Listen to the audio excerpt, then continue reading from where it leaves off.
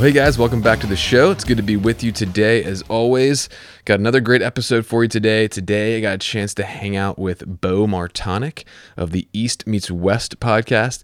And I got a chance to meet BEAU in person a few weeks back at the Total Archery Challenge in Seven Springs, Pennsylvania. And we did a little bit of podcasting there, but we hit it off and we got a chance to schedule a full-length podcast together. So I'm bringing that to you today. BEAU is an awesome guy. Like I said, he's based in Pennsylvania, and he's the host of the East Meets West podcast, which is a great resource for guys who live out east and want to go west and hunt and learn more about that.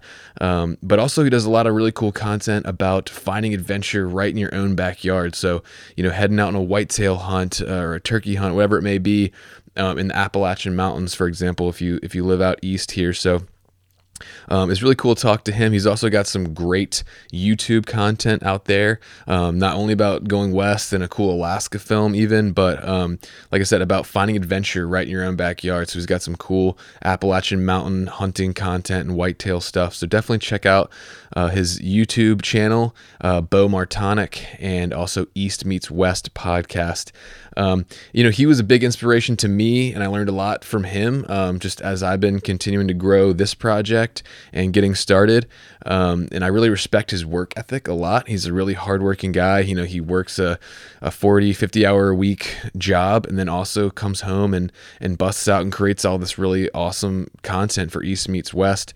He's an amazing archer as well, works on his own bows, great whitetail hunter, and just an all-around good dude. So a verse that really came to mind when I was kind of preparing this episode that BEAU really personifies to me is Proverbs 21:5, and that verse says, "Good planning and hard work lead to prosperity, but hasty shortcuts lead to poverty."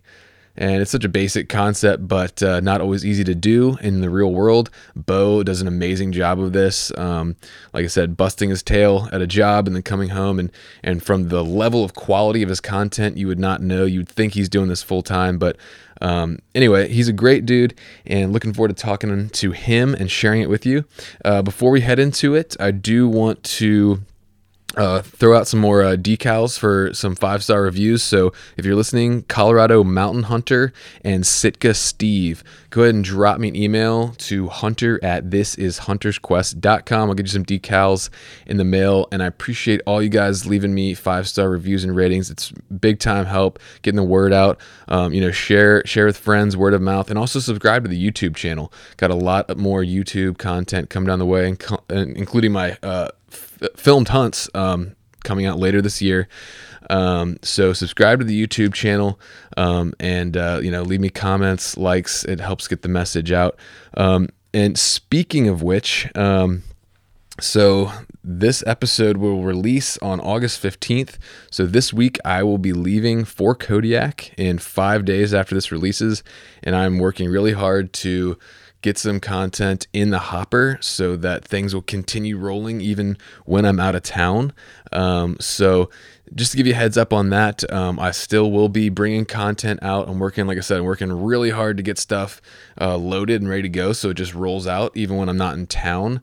It might be moving to a bi-weekly schedule when I'm on the road and during hunting season. So, sorry about that, but it's a lot of work to get these things produced and ready to go, on top of packing and logistics and all the stuff I got going. So there will be some great content still coming out while I'm gone. It might go to bi-weekly. So just, keep that in mind. Keep me in prayer as I'm in Kodiak, perhaps while you're listening to this. Definitely going to need y'all's prayers. It's going to be a fun trip, exciting trip, and going to come back with lots of awesome video and audio content from that. So anyway, looking forward to sharing that.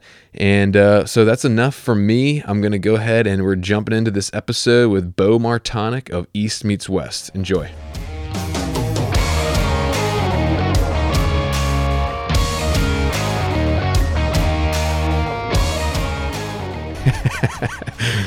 Well, cool. I'm here with BEAU MARTONIK, my guest today. How you doing, man? Good. It's good to get to talk to you, man. How are you doing? Good, man. And I'm doing well. And me and BEAU got a chance to meet a few weeks ago up at TAC in Seven Springs. and he got to connect up a little bit up there, and he was nice enough to join me today. So, have you done any more of those shoots or anything lately, or? The week after the one in Seven Springs, I did go to Boyne, Michigan the following weekend to a shoot. Nice. And then that was a blast. I've been going to Seven Springs one since they started, but I've never went to any other one. So that was really cool to see. Northern Michigan's a beautiful place. Yeah, cool, man. So anyway, I know probably a lot of my listeners and stuff will have heard of your podcast, and you've been crushing it, man, and putting out some really good stuff. So kudos to you. And I've enjoyed listening to your stuff. And I was also in the Founders series and got to hear more of your story and stuff like that. So that's been Appreciate cool. that. Yeah, man. And yeah, just like I know you have a full-time job as well, but I see the level of quality of content you put out, and like I can see how smart you are with your marketing. So it's like it's cool to see that you're putting that much effort into it and doing it well, man. So good job. Well, I don't know if I'm smart with it. It's a lot of trial and error and trying to learn on my own. I'll put it that way. You're humble, but I can tell you're a smart guy. You know what's going on. So but just in case people aren't as familiar with East Meets West, just give us a little background on you and your story, and what you're all about, man. Yeah. So I'm from north central Pennsylvania or northwestern Pennsylvania, however you kind of want to look at the state. And I've grown up here in the middle of nowhere, the middle of the Pennsylvania wilds. It's really, I didn't realize it when I was young, but very lucky to grow up in this area where there's over 2 million acres of public land in northern Pennsylvania alone. That's a ton. So I've never had a problem with hunting access, and since I was a kid, I mean, just grew up in a hunting family, so it just everything kind of meshed along for me. And as I was growing up around this, we have a hunting camp, and like a whole family again is involved in it. I just followed right along the tracks, kind of like my dad did. And it wasn't until I was in college and met some buddies that were really big into hunting too. And that's when it that's all I could think about at that point, was just like full on hunting. And when I got out of college and stuff, I'd moved to the Pittsburgh area for a while. And that's when I really appreciated all the places I had to hunt at home, when there were small pieces of public land around the cities that I could go to, and it was crowded because there's so many people there. Like that's when I really started appreciating that more. But when I was down there, a really good thing happened. Like, so with my previous job, I had met a guy that had owned a company that I'd hired to do some environmental stack testing. So I'm an environmental and safety manager for my day job, and I work in a manufacturing facility. So anyways, I was hiring this guy, and he's like, "You into hunting?" And I'm like, "Yeah." And he's like, "I own a bow shop too." And I was like, "Oh, that's really cool." And when I ended up having to move down to Pittsburgh, he's like, "Do you want to work part-time at my shop and kind of get to learn the ropes?" And I was like, "Yeah, like that would be awesome." And so I'd go in there. I started out, sweeping floors and cutting arrows and the stuff that they would trust me doing. And then, got into working on bows a little bit. And that's where I really learned how to clothing layering systems and they were a Sitka gear dealer. So I was learning all of that and just learned the whole inside and out of the archery shops. But my favorite thing was just getting to talk to people all the time. Everybody came in, that's what they wanted to talk about, was hunting. Everybody gets out of work and they come into the shop, and like it was so much fun. And I realized kind of at that point, I was like, I want to find a way to do something, when I'm talking to people like this. And a few years in, I started going out west. It was I'd read a book. I discovered Cameron Hanes later than probably most people did, and I was on social media and stuff, but I hadn't I don't know, I just didn't know much about Western hunting. And I'm like, man, this looks like so much fun. I love camping, I love fitness, and I love hunting, and this seems like a pretty good mixture of all of them. So I'd planned this hunt and just went out and did it, just a do-it-yourself hunt, 7-day backpack trip. with my brother and my Nice. cousin. And that was the trip that kind of just like changed everything for me. Yeah. I was like, this is cool. And when I was sitting up there on the mountain, I remember it was really hard and I struggled, but I remember writing down like every day what happened and the story of it. And I just got home and I typed it up. I was not a writer at the time, like just for fun. And podcasts were getting big at that time. And I wrote an article and submitted it to this online publication called the Journal of Mountain Hunting. And they ran the story as a subscriber story, and I titled it East Meets West. And it was just talking about that elk hunt from an Eastern perspective and like what happened and all this stuff, and ended up opening up opportunities to write more for Adam at the Journal. And I was like, you know what? As podcasts were just starting to get big and I was listening to them, like, what would be really cool is to talk to people from out west and from other places in the country about doing these types of hunts and having people, you know, be able to learn from it. Because when I wrote that story and shared it on my social media, a lot of like local people and a lot of friends I had were like, man, it must be nice to have that kind of money and time to do that. And I'm like, man, it's really not that, like, it's not that crazy. You just take some planning. Right. And I saw there was a gap, and the podcasts that were out there were very good, but they were, you had to be already at like a mid-level to understand it and really be able to take things from it. So I want to take it from a beginner level, as I was and still kind of am, and be able to talk to these people that are way better than me, asking the questions that, you know, someone that hadn't done it before would get. And it took me over a year to finally pull the trigger and buy the podcast equipment and get it rolling. But it was the Total Archery Challenge where I met you at, was where I kind of first started. Nice. Rob, who runs it there, he would come in the bow shop, so I knew him, and I was telling him about this idea. He's like, hey, Total Archery Challenge is in 3 weeks. I'll give you a booth if you get your stuff and you get your everything rolling. And I'm like, oh, that's my. Awesome. So I just got on Amazon, ordered it all, and learned how to use it right there, which wasn't the best method, but it kind of took off from there with I just started loving, you know, going on these adventure hunts. And like every year I try to have one hunt where I'm going somewhere and planning it.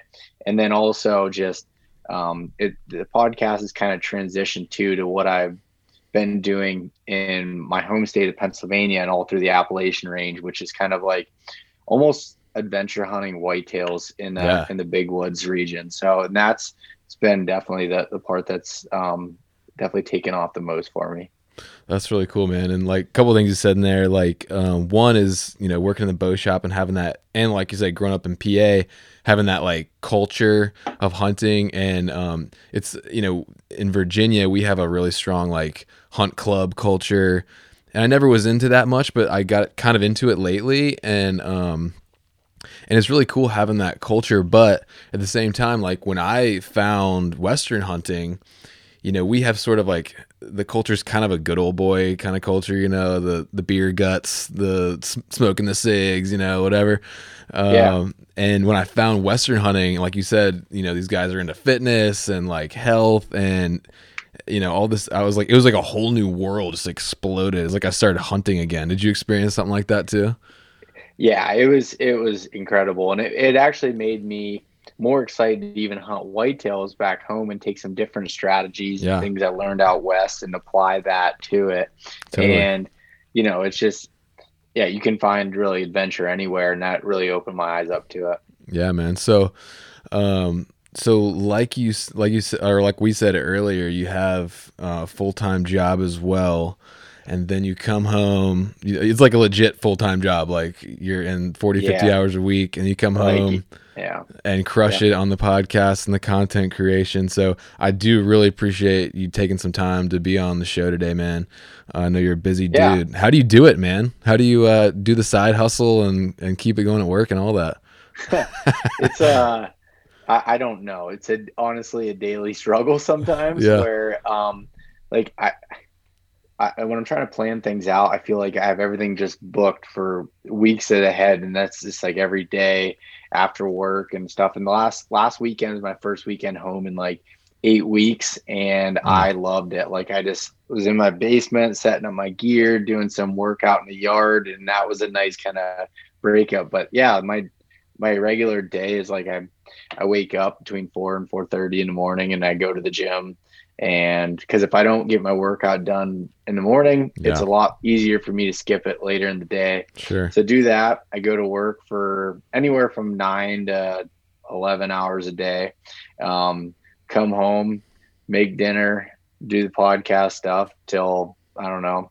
I used to do it till like midnight, but the low sleep was catching up to me. Yeah. So burning out. I started trying to break it down by like 9 o'clock or so, and doing that. So as I've become a little more efficient with doing things and knowing how to, with the podcast and writing and stuff, and learning how to do it a little quicker, it's helped out quite a bit. So, and just trying to learn how to control what's on my plate and understand, like, okay, you got to be realistic with what you can do. And I'm not great at that, but it's something I'm trying to learn. Yeah, man. Well, you're doing well. And again, I appreciate your time, man. I know it's you don't have much time on your hands, but going back to that first hunt you did out west, man. I don't know, what were some of the biggest takeaways, like some of the biggest lessons you learned on that thing? Because those are some of the things that are invaluable. And you can listen to all the podcasts you want all day long, but at the end of the day, you're just going to have to get out there and go, and you're going to learn stuff along the way. But what was some of the stuff that you, like, your biggest takeaways from that? Well, first thing was Google Earth lies to you and makes it look like things are more accessible than they actually are. Agreed. So the mountains were bigger than I had expected. That was definitely I'd say the first thing that I realized from a lessons learned standpoint.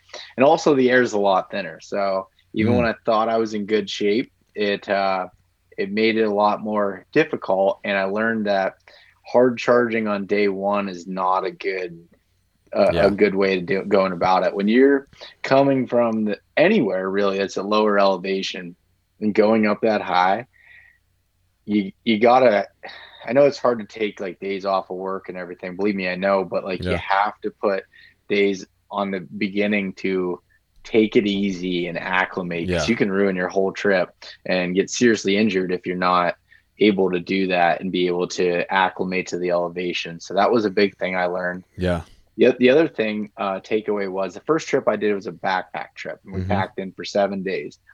If I were to tell somebody to do it again, if you're really experienced with backpacking or backpacking out west, maybe you'd be fine with it. But it's probably to take baby steps rather than going all in. Truck camp. Go and sleep at the truck, hike in, do it. Like elk hunting in the west is less than 10% success, and that's including everybody. That's including the outfitters. That's including people that have done it forever. It's very difficult, and you have to understand that it's going to be a process rather than a 1 year bucket list type thing. So if that's what you choose to do, which I'm not in any way steering anybody away from that, but you just have to have those expectations, realistic expectations going into it, and realizing it's going to be a process. But it's a process that if you love that kind of stuff, you love working hard and delayed gratification, it's unbelievable. So those were some of like the first things that just came to mind on that trip. But there's just countless amounts of things. Test your food ahead of time. You need to understand how your body reacts to that backpacking food. And it sounds good, just like get a whole bunch of calories and bars and food, but when you're in 4 or 5 days in and you're tired and all these things, nothing sounds good to you. So try to have something in there that's like something that you enjoy and understand how your body reacts. Because if you go in there with all these, high fat, high protein meals, and you're not used to eating like that in your regular life, your digestive system isn't going to treat you the best. So that can make your hunt difficult if you're not ready for it. So those are some of the things that come to mind. I think like learning that and just getting out and doing it, in my opinion, is better than even learning, trying to know exactly how to kill an elk or do those types of things. those are obviously really important, but you can only do so much. And I think just figuring out how to make it happen and do it is your best first step. Yeah, man. Yeah, there's some good. I remember the first time I went to Colorado and like my stomach was just like bloated, like and like in pain. Like the first day, I was like, "What is going on?" And then I went to the grocery store and I saw the bags of chips that are like inflated like balloons. Like, oh, that's what my stomach looks like right now. Yeah, exactly. And as far as like a process, yeah, that's so true, man. Like coming from the East, East Coast, if you're not, just learning the ins and outs of being a good backpacker is hard enough, on top of like figuring out tags, how to find and kill an animal, like carrying a weapon with you. Like the learning curve is steep. So I did what you did, kind of inadvertently, honestly, but because patience is not my best strong suit. But we did a trip like, in the western part of the state in Virginia, me and my cousin. There's a whole podcast about it. I made every mistake in the book, including shooting a hole in the floorboard of my truck with a 30-30.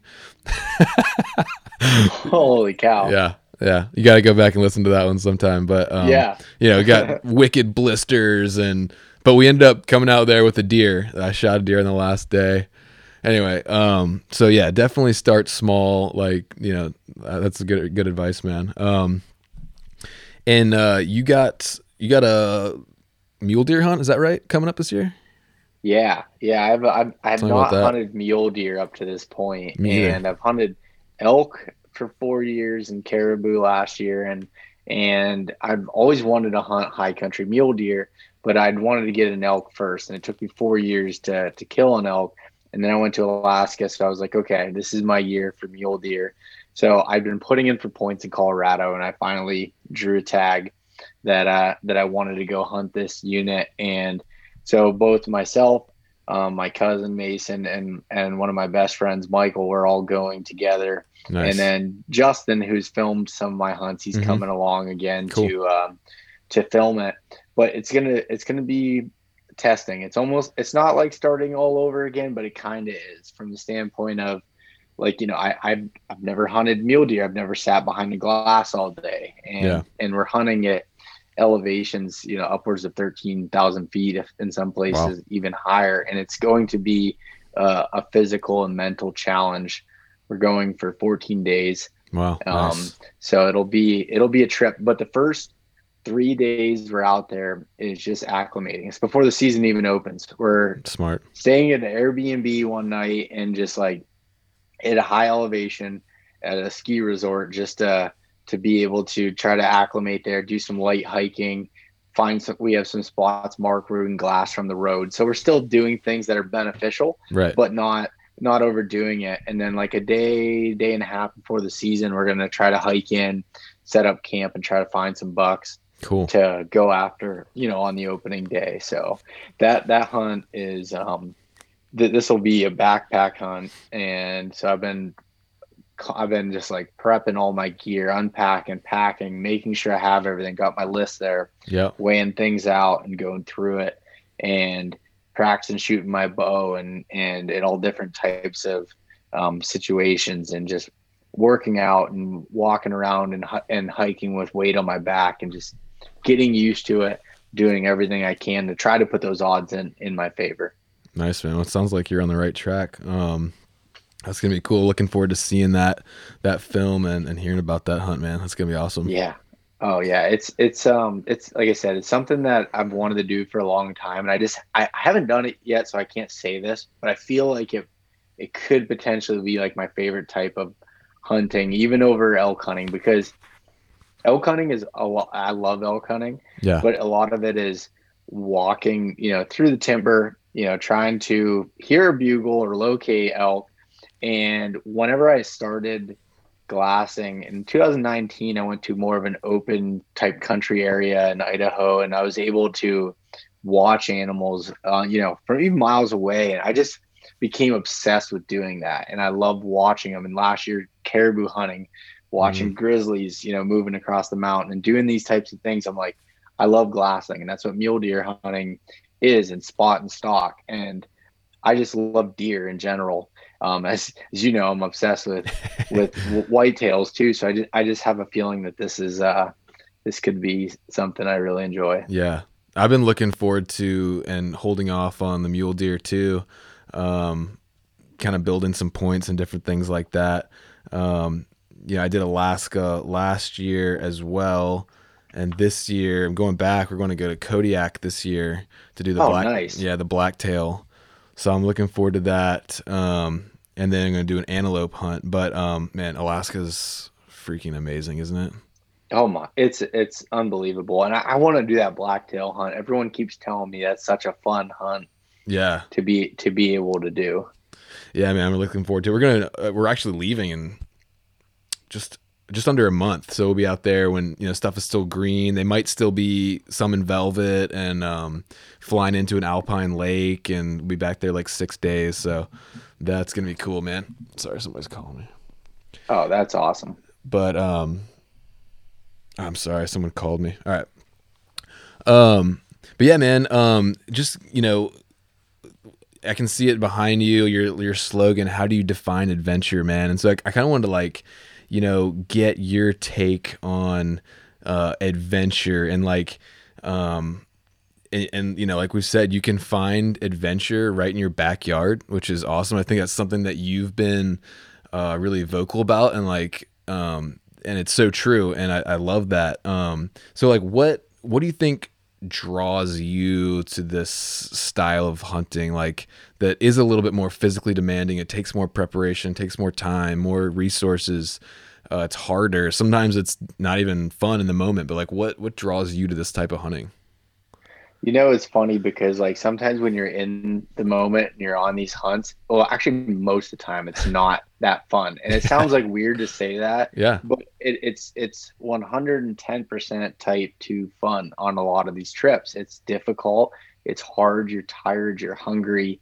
All of a sudden you realize you need water, and you have to drop 1,000-foot elevation to go get water just to be able to make dinner. Like it's funny when you go through those things, but for me, I think the reason why I love it so much is I love seeing new places. I love like realizing that there's really no limits to what you can do and be able to experience in the year-long process. That what it takes. When something comes together, it's the most satisfying, gratifying feeling that you could possibly have. And also I just like being able to completely disconnect. I mean, we just talked about how busy our lives can be on a daily basis. And when you can completely disconnect and just sit there, and you're literally bored. So you're sitting there and you're listening, and you're watching a bird fly, and you're seeing a marmot that's coming up on, one of the rocks, and just watching their behavior and watching the animals and storms rolling in and all these different things that you're way more, present in that moment, and like being immersed able to in it. Yeah, you're exactly right. And I feel like I do my best thinking there, like, because it's clear you don't have phones beeping, you don't have someone calling you here, you don't have emails coming in, all this external stuff that you deal with on a daily basis, that's gone. It's just you in your head, and if you're with some buddies. But those moments, what I've learned, and too, like the people I hunt with, they have become my best friends, and they were really good friends going into it. But when you mesh with somebody on a hunt like that, like those people are your ride or die, for lack of better terms, people, because you just, or they can be the people you never talk to again, depending on how it goes. But it's a crucible. it is. I just love that style of hunting. And what to add to your point about how I say, like, you can find adventure anywhere. If you take that mindset, and like being in Pennsylvania, like luckily I live very close to like some remote areas. I live in a remote area. Yeah. But even other people throughout the Appalachian Range, Virginia or wherever, you can find these places close to home, low cost. You can have less time into it, and you can immerse yourself in these places and have the same type of experience if you have the mindset to do that. Totally. If you want to say, oh, I can't see Alaska, so this is going to suck. Well, that's your own mindset, and that's a problem. But like, if you're willing to do that and take it for what it's worth. And I think it's funny because even my mind even got opened up a little more. I did an interview with Donnie Benson, I just and listened to that today. That was an awesome episode. really, Yeah, yeah, thank you. I was talking to him about how I struggle with trying to hunt after work because yeah. like I can't turn my brain off. And he's Right. like, you gotta get in that mindset. You could still do that. And Yeah. in a hunting in a backyard or, like in a different type of spot, you have to learn how to manage your brain and your mind and be able to, turn it off. And that's something that, I need to work on. And I think that it could be really good. So Yeah. that was just a point I wanted to add there. Yeah, for sure, man. Yeah, that was a really cool episode. I got Donnie's gonna come on here too in a couple weeks, and so I wanted to hear you guys talking to prepare for this and for him. But yeah, man, it's so true. Like, like I said, I went to Alaska this year, but then I came home, and so I'm in a hunt club. Literally, I have access to like 8,000 acres, like 5 minutes from my house, and it is suburban hunting. But I mean, Yeah. it's high density. It's not like, am I going to see a deer today? It's like, how many am I going to see? Will they be in range? Will there be one that's big enough? Yeah. Which is cool. And I kind of a little bit got spoiled on that type of hunting because I grew up hunting in an agricultural area where it's like extremely high deer density. But at the same time, like I went this year and just did like a 3-day mountain hunt in Virginia solo. That was my first experience of like going solo. Only 3 days, but it was totally an adventure, man. I mean, I just remember sitting there that first night and, there's coyotes like blasting off like all around me, and, you can see the stars, and definitely, I don't know if I love hunting solo, to be honest, but it was Yeah. definitely an experience. No, that's a good thing to recognize. Like I've realized that too. Like with out west, that's not something that I'm totally interested in doing. I did Yeah. it for a few days, and I enjoy being with people more. And it Yeah, I takes do a too. different type of person to be able to do it. Like now for whitetails, I've enjoyed hunting solo like all day and doing that and coming back. But like but it also, I feel like it grows on you too. Like if you were to ask me about hunting solo out west in 2016 when I started doing it, I'd be like, hell no, like I am not doing that. So hunting solo for whitetails in PA, I do that frequently, and you get used to it. And so I mean, I think at this point I could hunt out west solo for 3 or 4 days and be just fine. I mean, I think I could go longer, but it wouldn't be really that enjoyable. Yeah. For me, but maybe, in another 10 years, there might be a point where that's something that's, the more you do something and you take it in kind of baby steps, the better that you can be at it, in my opinion. I mean, think about it at least for me, when I was younger, like I hated walking in the woods in the dark. When I first started hunting on my own, like I hated walking to my tree stand. I was like thinking everything was out there. I'm turning around, my headlamps on full blast. I'm out there, just trying to figure it out. And as you do that more and more, now it doesn't bother me and I'm able to do it. Then, even the first time I go out west, it's like starting all over. All right, now there's mountain lions. There's all these other things that are here. And then it's creepy again. And then you get used to it. And you just keep kind of pushing yourself in those uncomfortable places. And that's how you grow, right? You're 100% right. Yeah. Just like anything in life, man, you got to get uncomfortable to grow. But yeah, I remember as a kid in high school going out and hunting by myself, and like one time I remember being so freaked out, I like called my dad, and I was like on the phone with my dad as I was walking to my tree stand. I was so freaked out, but yeah, man. And just, going back to this kind of like theme of adventure, I think you're a thoughtful guy and you spend a lot of time out in the woods and stuff like that. Like, have you ever thought much about your spiritual connection to the land or the creator, or what you think about all that stuff?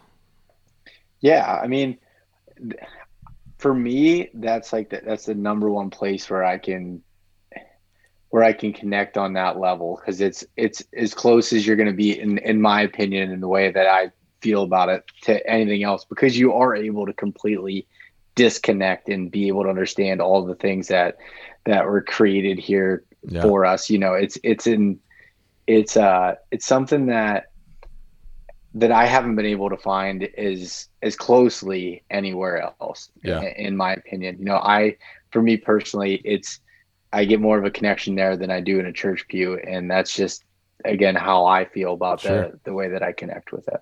Yeah. Yeah. That's cool, man. And, just that connection with God but even other guys, being out there. I really enjoy going back a little bit. Like I really enjoy that social connection of being able to share the hunt. And I mean, if you think back in like human history, I doubt there was ever like Neanderthal hunters going out solo for 20. I mean, probably it did happen, but I mean, you got to hunt together for survival. You know what I'm saying? Yeah. So, yeah, no, definitely. And then like go on the people standpoint, as I said, like that's, you actually get to talk to people. Like, even though these people I go with, I know very well, but like, you don't ever talk to them on a deep level other than when you're on a hunt like that, at least for me. And even I've met people on hunting trips. There's a guy that listened to my podcast and had reached out to me when he heard me talking about where I was planning my elk hunt in 2019. I didn't give nothing about locations, and he was hunting the exact area that I was e-scouting and going to. He's like, "Hey, I'm going to be out there the whole month of September.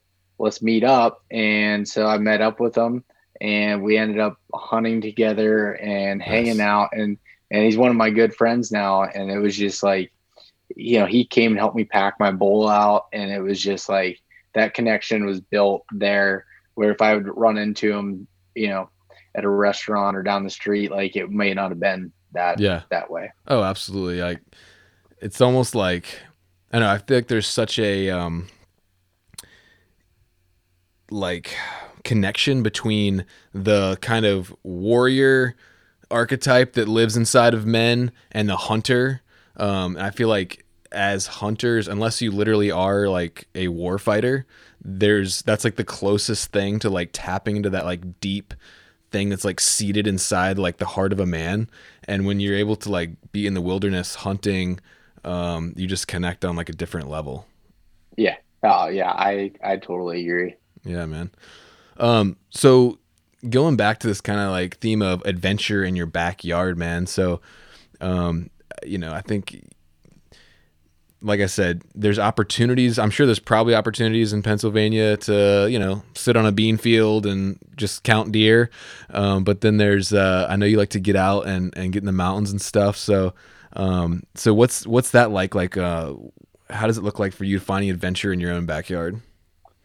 Yeah. So for me, mostly it can be with a variety of species, but I love whitetails and I love hunting mountain bucks. I've grown up doing it. So unlike you, where I grew up, I was used to never seeing deer from the low deer densities. So it made it easy, man, when I went out west because I was used to it, know? And, but what I've found, and I used to look at it when I was a kid and watch these TV shows and watch, Lee Lakosky and Tiffany and stuff on there. And there are all these big bucks coming out to these fields. And I'd be like, man, we really have it.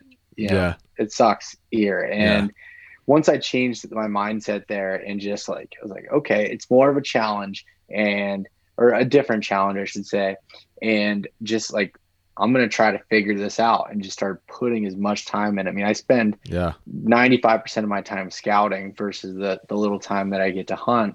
And I love being able to do that and figuring out how deer move in their natural habitat. There's nothing that's really nothing really man-made that's changing their movement. You're hunting them the way that they're living, and it's just a whole different aspect to it. And that's where I've come to like it. Like there's times I'll sit in my tree for 3 to 4 days without seeing a single deer. And it's a challenge in your head of like you overthinking it and being like, am I in a bad spot? Or maybe you really are in a bad spot, but you got to figure out how, to trust what your scouting has shown you and trust the process and go through it. And that challenge is something that every single year I just keep going back to it and trying to chase. And my goals keep getting bigger as I do it. When I was younger, it was trying to kill any buck that I could with my bow. And then after I got some under my belt, then I kind of stepped up my goals a little bit. It was just Yeah. a personal thing more so than anything. And now I'm just I like finding specific deer or a specific location and trying to figure it out. Yeah. And spending a few years trying to figure it out, understand the movement, and hunting them in a completely different way. And it takes some different tactics here, whether it's hanging in a tree in a saddle or if it's hunting from the ground in more of a still hunting scenario. Yeah. It's just a lot of differences that I think combines a little bit of the Western hunting with Pennsylvania or with deer hunting. Yeah, man. Yeah. So I was kind of stuck a little bit in my like comfort zone kind of rut thing. Just like I thought about wanting to go out west, and I looked a little bit into it, and I was like, man, it's just too complicated. Can't figure it out, whatever. And then like, I don't know, somebody just inspired me. This guy I know, actually a local guy, telling me all these stories about killing these mule deer and going out to Colorado. I was like, man, I don't want to grow up and get old and fat and die and have no stories to tell. So like, I don't know, what would you say to like guys that are kind of in their comfort zone, maybe want to get their feet wet but aren't sure, how or what to do? Like, what would you say to that guy? Simple, get out of it. No, it sounds so simple, but it is hard. Like, I mean, and even, myself that preaches, getting out of your comfort zone and going to different spots or checking out new areas. Like, I still struggle with that.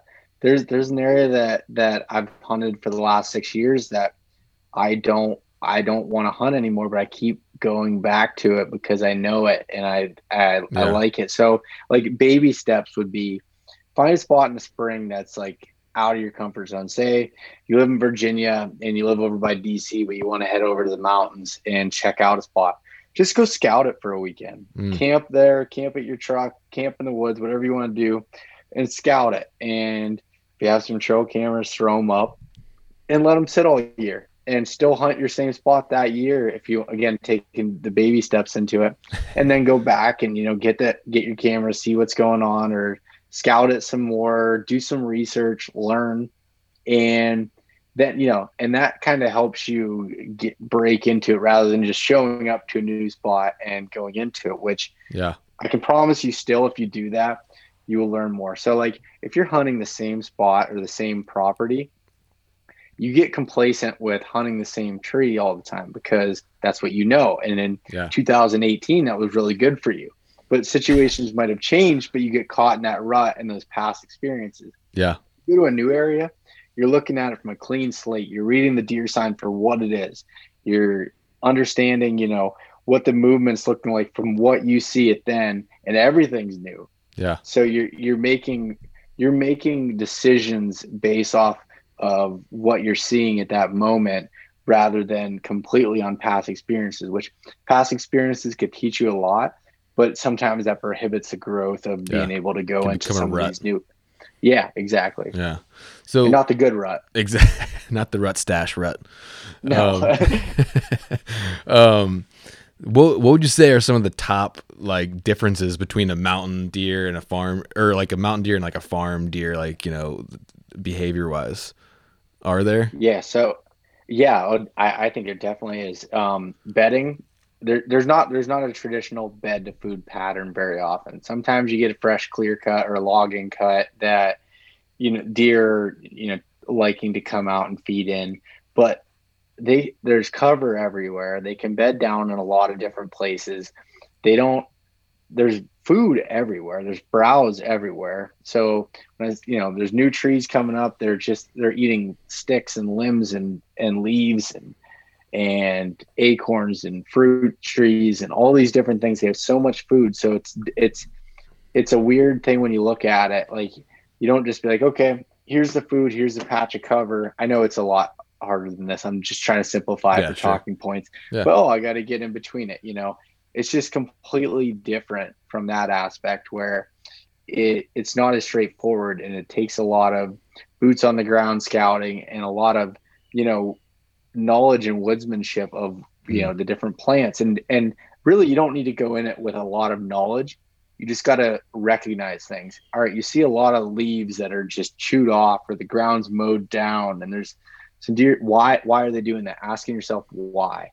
Yeah. And that helps you understand that. But as far as like behavior with the deer, I've found that at least in Pennsylvania, for example, it's known for having a lot of hunters, and everyone says, oh, the deer don't get old and stuff. Well, in a lot of places in the mountains, they do get old because they have this cover. Yeah. That doesn't mean they don't get hunted hard, but they have cover to be able to get away.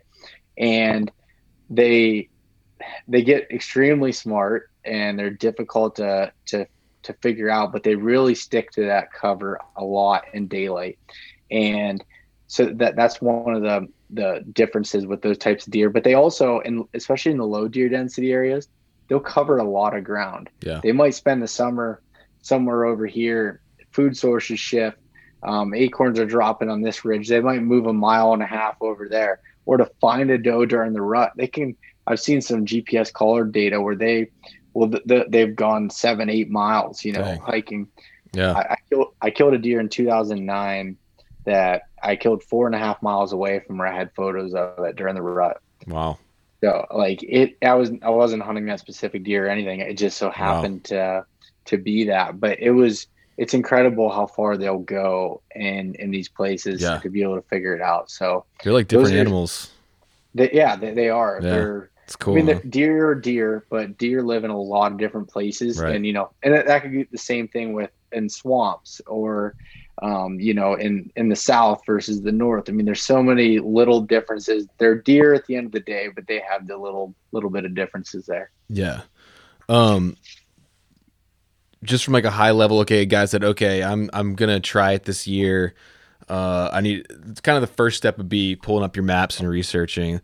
Just from a high level, like what are some of like the big kind of key areas to like, or like things to like look for and key in on a map or on a on X or whatever?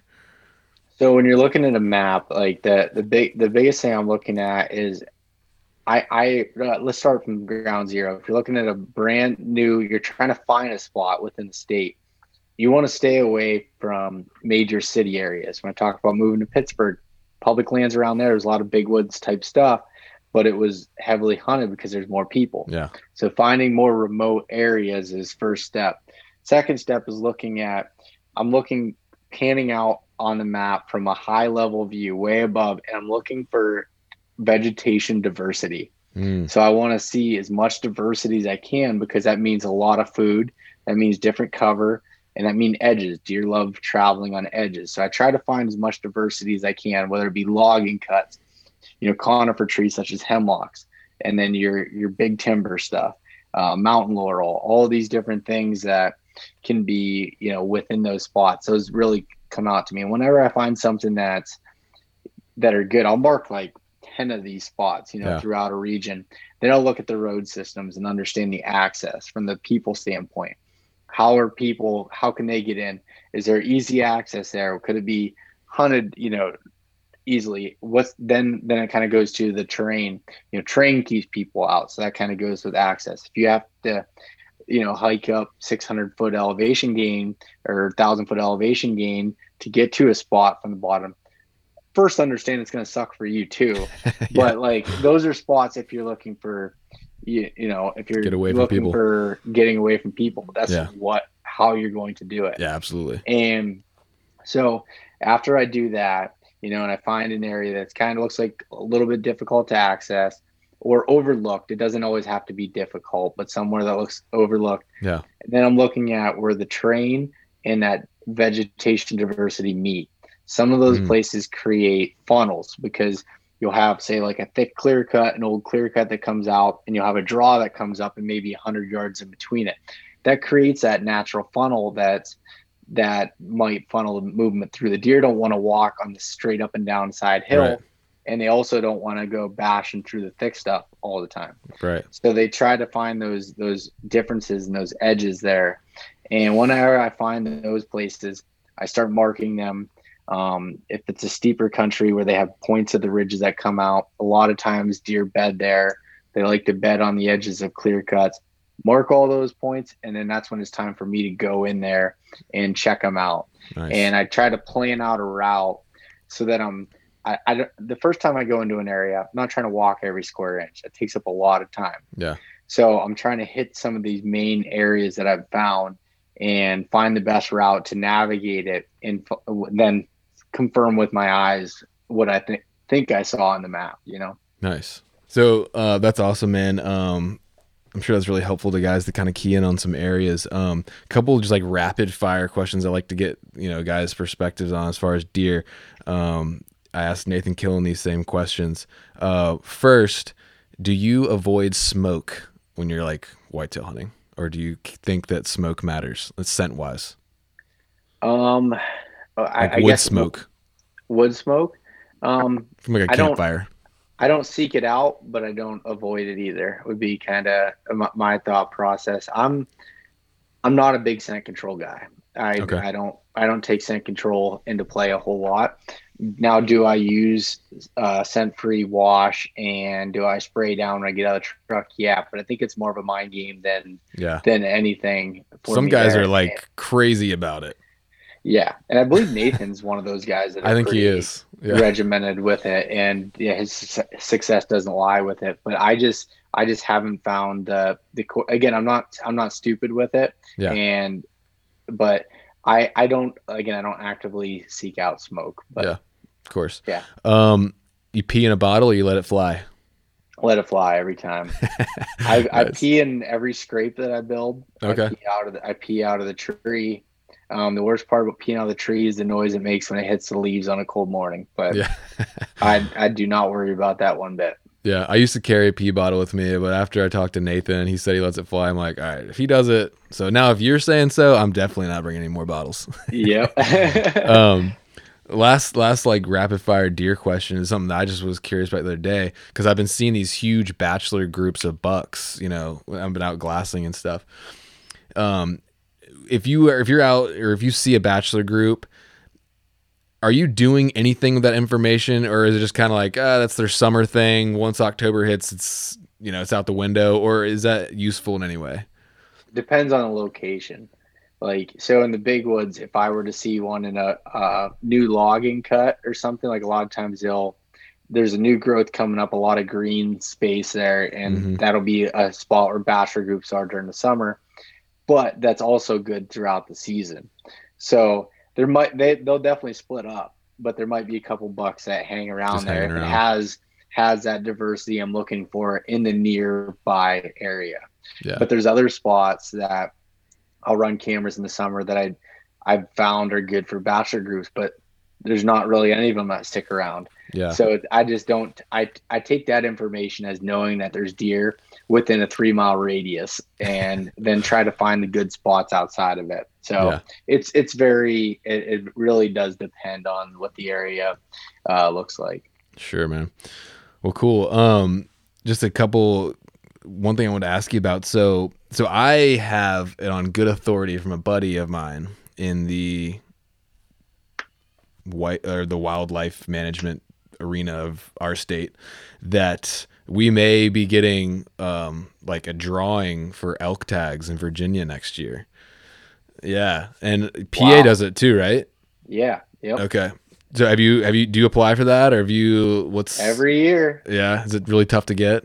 It's very tough. My dad's been applying from the beginning in like 2003 and has, 17, 18 points and hasn't drawn yet. I've been applying, trying to draw, but I have not drawn yet. So yeah, it's have you seen any elk out there? Oh yeah. I mean, I live on the edge of the elk herd. Okay. So, I see them quite frequently, and I've shed hunted for them. I spend a lot of time in elk country. I've spent some time hunting in deer season in the elk area and had bulls fighting and bugling and stuff all around me in the tree, and that's awesome. It's pretty cool. Yeah, that's so cool, man. Yeah, I haven't seen one in Virginia, but apparently I heard that there may be like 6 tags issued or a drawing. I don't think that's public information. Hopefully don't get in trouble by saying that. But anyway, my uncle drew that Kentucky elk tag a few years ago. Really? And killed a nice bull. But Anyway, man. All right. Well, we're almost done here. I appreciate your time. I got like 3 kind of like funny or not. I mean, they're kind of funny, like just rapid fire questions. Yeah. So you can bow hunt whitetails as much as you want, or you can rifle hunt everything else for the rest of your life. Which one are you picking? Rifle hunt everything. Okay, cool. Yeah. There's so much to experience. Yep. Exactly. You can make the experience however you want. Totally. As far as if you want to get into bow range with a rifle, you can do that. That's true. I didn't think about it like that. Okay. You can eat all the beef and chicken you want or wild game only twice a week for the rest of your life. Which one are you going for? Take the beef and chicken.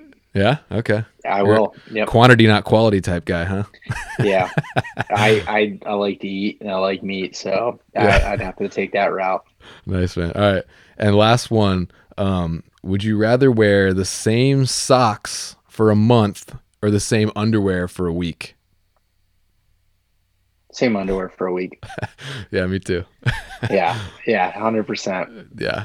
Socks, you can't really they get like crusty and hard and like that's saturated. Yeah.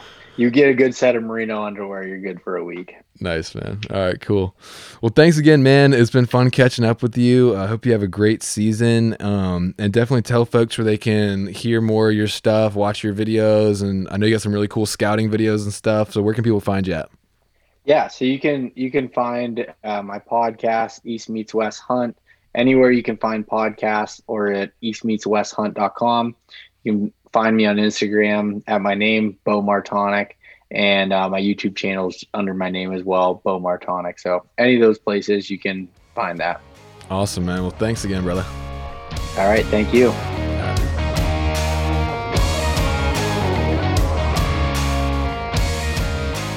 Thanks again for listening to the Hunter's Quest podcast.